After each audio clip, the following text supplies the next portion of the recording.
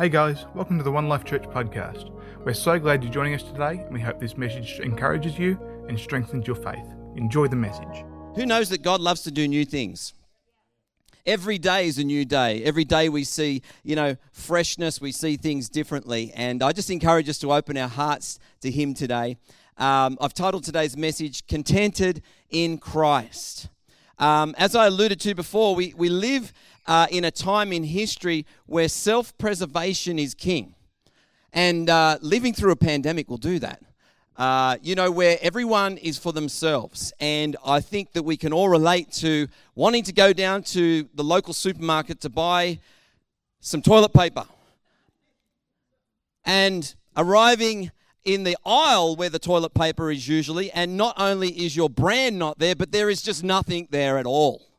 And, we just see this tendency that people have to try to preserve themselves, try to save themselves, look after number one. It's all about self-preservation. It's all about looking after myself, my own interests, me, myself, I, in an effort for people to save themselves. But of course, we know that we cannot save ourselves. The Bible tells us there's only one way that man can be saved, and that is through Jesus Christ. Jesus Christ came and He paved a way for man to be saved, and yet man will still try to preserve what little that he has, and it's always a futile effort. And definition of self-preservation is the instinct to act in your own best interest to protect yourself and ensure your survival. I can remember a time, and this is just people in general. We were down in Sydney, and we went to the Rocks, and there was a nice little place that we thought we'd like to get lunch, and so I lined up to get lunch, and the counter there was probably 30 centimeters between me and the counter, and I thought that would be sufficient to say that, hey, I'm at the head of the line now. I'd been patiently waiting, and just from the left of my peripheral vision, this nice little lady just shot in that gap, and to the point where I was pushed back. And I remember looking back at Rochelle going like, what just happened? People can be so self-centered and so focused on self that we missed the object of what God had for us. God had for us something so much better in mind than for us just to be people that are so consumed with our own interests and consumed with our own self-worth, that God had a plan and a purpose for mankind. And an example of self-preservation can be running away when you see a giant bear. Not that we have giant bears in Australia, but, self-preservation can be really useful at times. You want to avoid danger. You can have the fight or flight response. I can recall a time in my life when I put my foot up on a log to step over a log, and a red-bellied black snake shot straight up. Neck flared like a cobra. And I'm like, whoa, and I ran. There's times where self-preservation is good for us. But if we focus too much on self, it can be very, very bad for us indeed. Other good examples are, how can I live longer, remain healthy, make plenty of money, live comfortably, gain a greater advantage, avoid trouble, and avoid unnecessary attention. After all, who doesn't want some form of happiness and contentment in their life? I'm not here today to say that happiness and contentment is a bad thing, but where our focus is what needs to shift. Because I believe, I'm guilty of this at times, for placing too much of an emphasis and a focus in things that are temporary rather than things that will remain. And the Bible wants us to be people that focus on what is going to remain. In fact, the Bible says that, we'd have fruit that would remain. And so that our main primary focus is not on the temporal things, is not on the things that are going to fade away, but is on the things that are eternal. And Jesus Christ is our master as believers, as Christians, and God wants our focus to be on Him. God's heart that is that we would find true contentment and happiness in Him. I love this quote by Martin Luther. He says, show me where a man spends his time and money, and I'll show you his God. It can be true of all of us. We can look at what we spend our time and our money on, And then we weigh up how much time or how much money we invest in the kingdom, or how much time we spend in prayer with God. It's something that I'm constantly thinking about at the end of my day. And I think, what did I do for God today? What did I do for you, Lord, today? How much time did I spend on social media today, aimlessly scrolling, when I could have actually been engaged in your word and reading your word? See, how does that ledger balance in my life at the end of the day? And sometimes it can be very telling, and not in a good way, because I've spent way too much time in activity that's just not beneficial for me. You know, I've been self-absorbed rather than allowing God just to fill my life and God to be Lord of my life. We all have a tendency to become a little bit distracted at time, I believe. And Rochelle will probably say amen right about now. But I do. I have a tendency to become distracted. And we were only watching a show the other night. I don't know if anyone's familiar with the Gruen Transfer, which is a show on advertising. And they were saying, the host of the show was saying that, you know, that advertisers go to a great amount of trouble and detail to actually edit in distractions. And so you might be watching television and a commercial comes on and there'll be someone singing out of tune, for instance. Or there's some noise or sound that is edited into that track that's just disturbing in some way. You go, what? What was that? And all of a sudden your attention is taken away. And we can be like that in our life. We start out with good intentions. We want to focus on Jesus. We want to worship Jesus as King.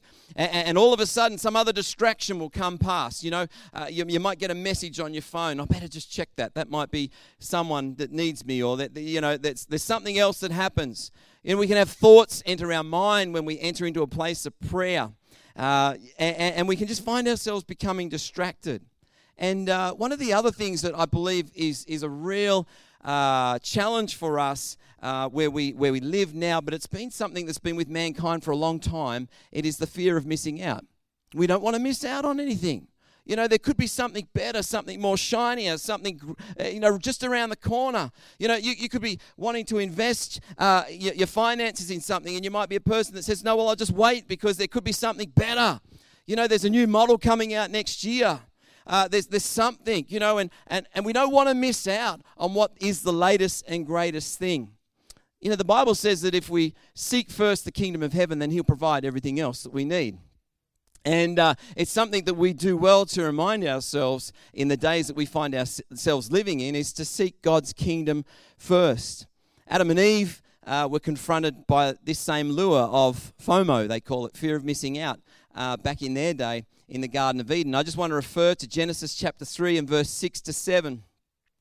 I want you for a moment just to imagine a most beautiful place where there is nothing that is horrible, there's nothing that is marred, everything is beautiful, everything is pure. You know, everything is happy. There's great peace, there is great joy, there is great contentment in this place. See, Adam and Eve were in the garden, the Bible tells us, and they had absolutely everything that they could want for. God provided it all. And yet God imparted this ability into mankind where we have free choice, and we can choose what we'll choose to, accept or reject, so to speak. And the relationship that God wanted with man was one where we choose. We choose to come to Him. We choose to allow Him to be our all and just find our sufficiency in Him.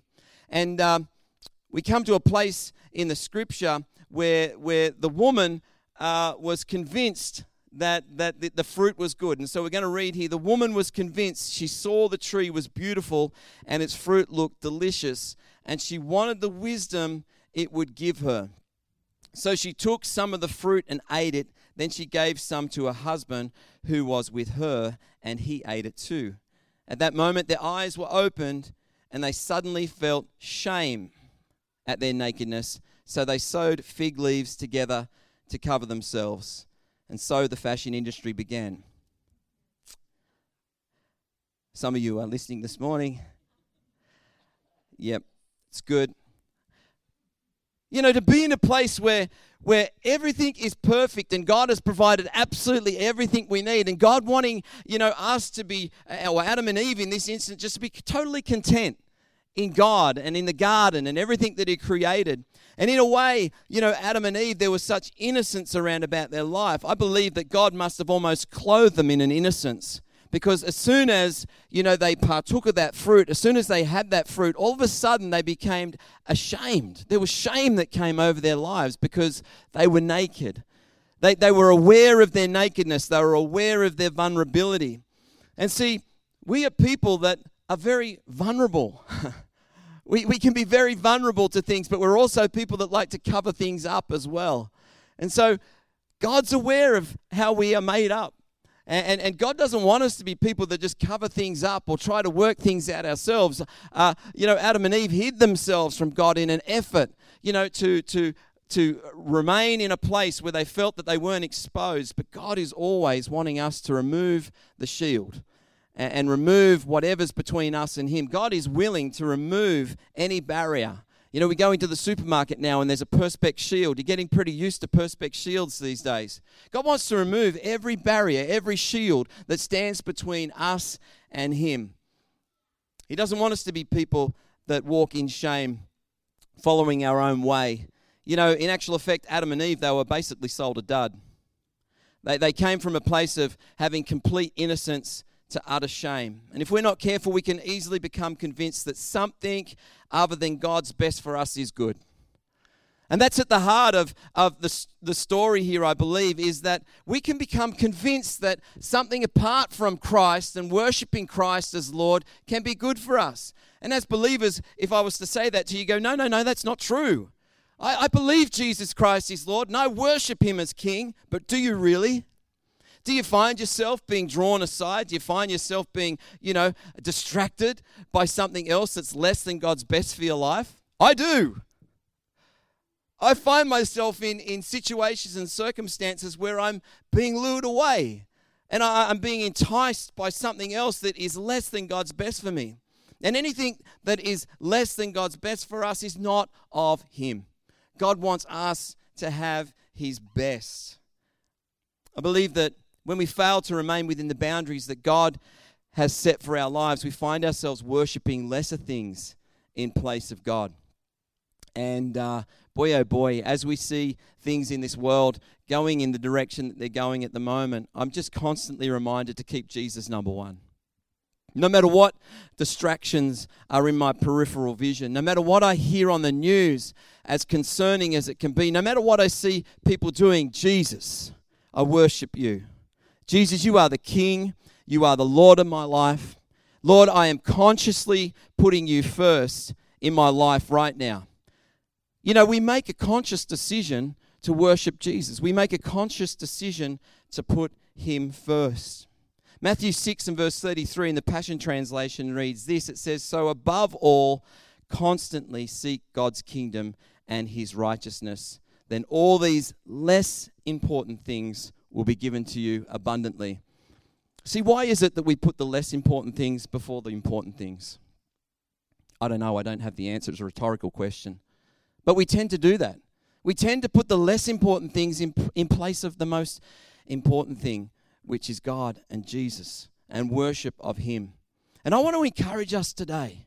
I want to encourage us to be people that choose to put Jesus first. Choose to look to him when you find yourself being distracted, when you're aimlessly rolling through your news feed, when you're looking at the news, whatever it is that you go to that place, ask yourself, am I putting Jesus first right now in my life? Am I allowing myself to be drawn aside, pulled away in some way from God's best for my life?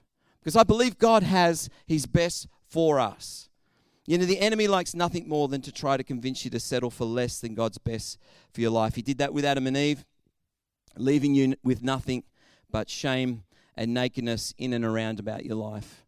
And I find it fascinating, really, that the first thing that Adam and Eve were aware of was their shame and nakedness, yet in our perverted society, we see that just so much exploited. Through pornography, we see it exploited through Hollywood, through the movies, people getting their kid off and making this, something less than what it is. This original separation that took place in the shame, the enemy always is about, wanting to pervert things. And God is wanting to be about restoring people's lives, restoring people into relationship with Him, bringing back true identity. What was robbed, what was taken from us, reinstating into our lives again, wanting us to be content in Him.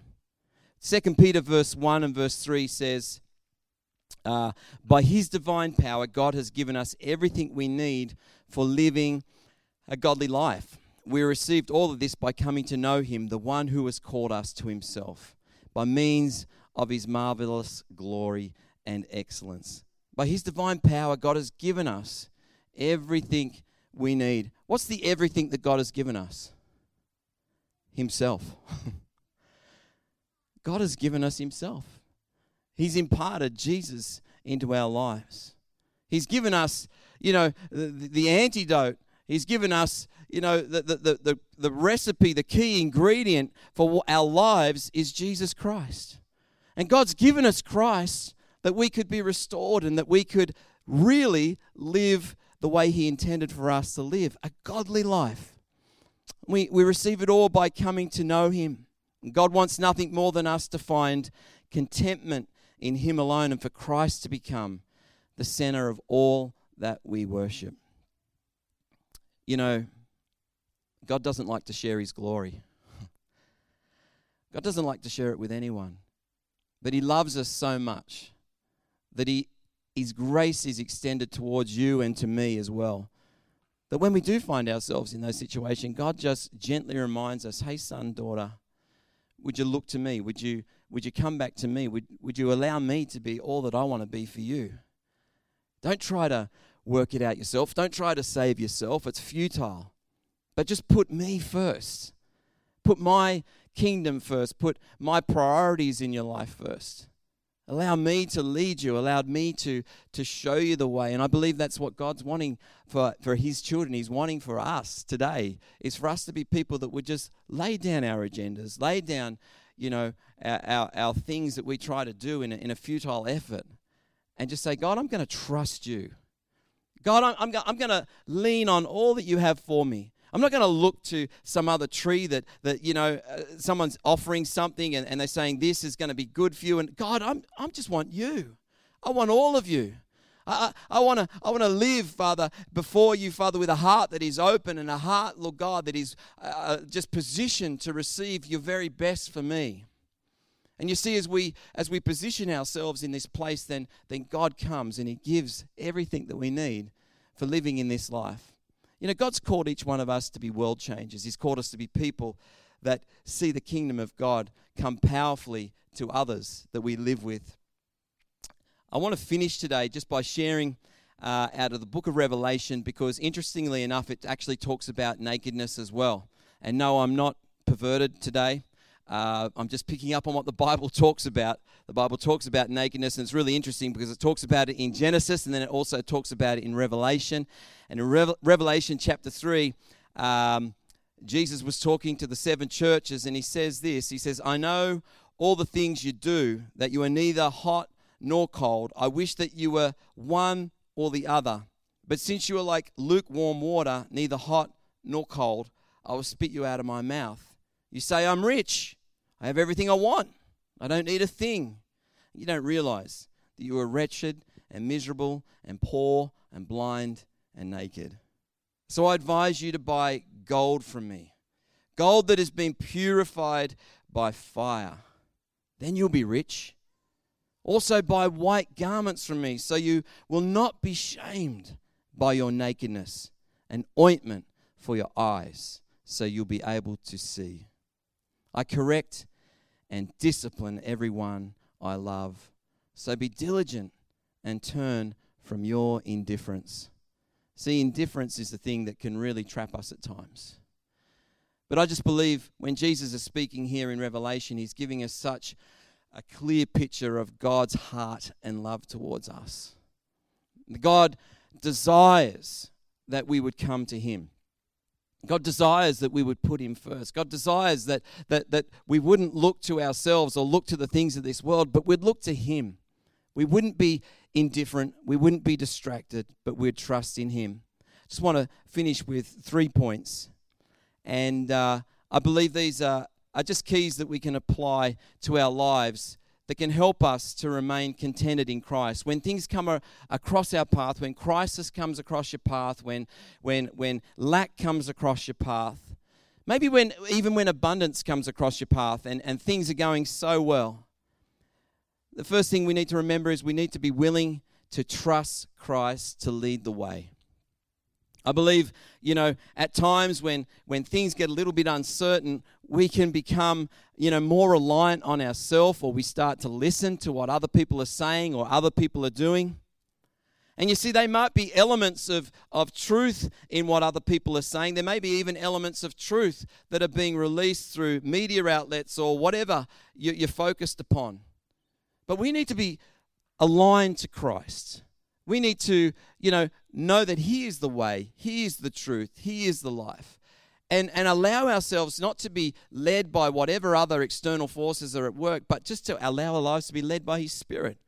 He's imparted His Spirit into each one of our lives as believers, and God wants us to be people that trust in Christ to lead us the way. The Bible says that He's the Good Shepherd.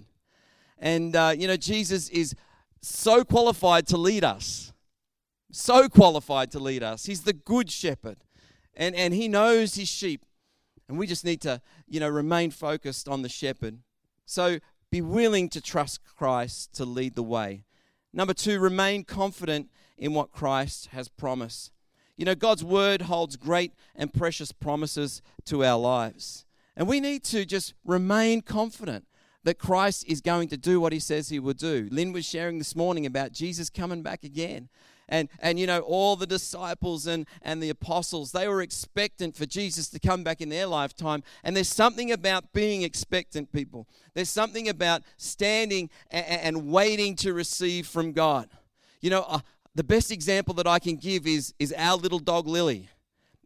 If I could read her mind, I'm sure it is saying something like this: food, food, food, food, food, food, food, food. There's always an opportunity, and she's always waiting. Is this going to be an opportunity to come inside? Is it an opportunity to go for a walk? Is it an opportunity to get a treat? And I just see her expectancy to receive. Occasionally, she will turn away when I haven't given her any attention. But in a flash like that, she'll return expectant. What do you got for me? Where are we going? What are we going to do? And I just believe God wants us to be that expectant for Him too. Be confident to trust in Him. Be confident that God is going to do what He has promised to do. Number 3, and I just want to invite the musicians to come. We need to keep seeking Christ and His kingdom first. If there is things that you are putting before God and His best for your life, don't limit God's ability to touch you. Don't limit God's ability to make a real impact on your life so you can make an impact on other people.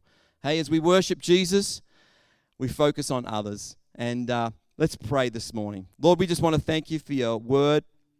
We thank You, Lord God, that You have come, Lord, that we may have life and life in its fullness. And Lord, I just want to pray this morning, Father, Lord, would You just remind us again, Lord, just to be people that find our contentment in Christ.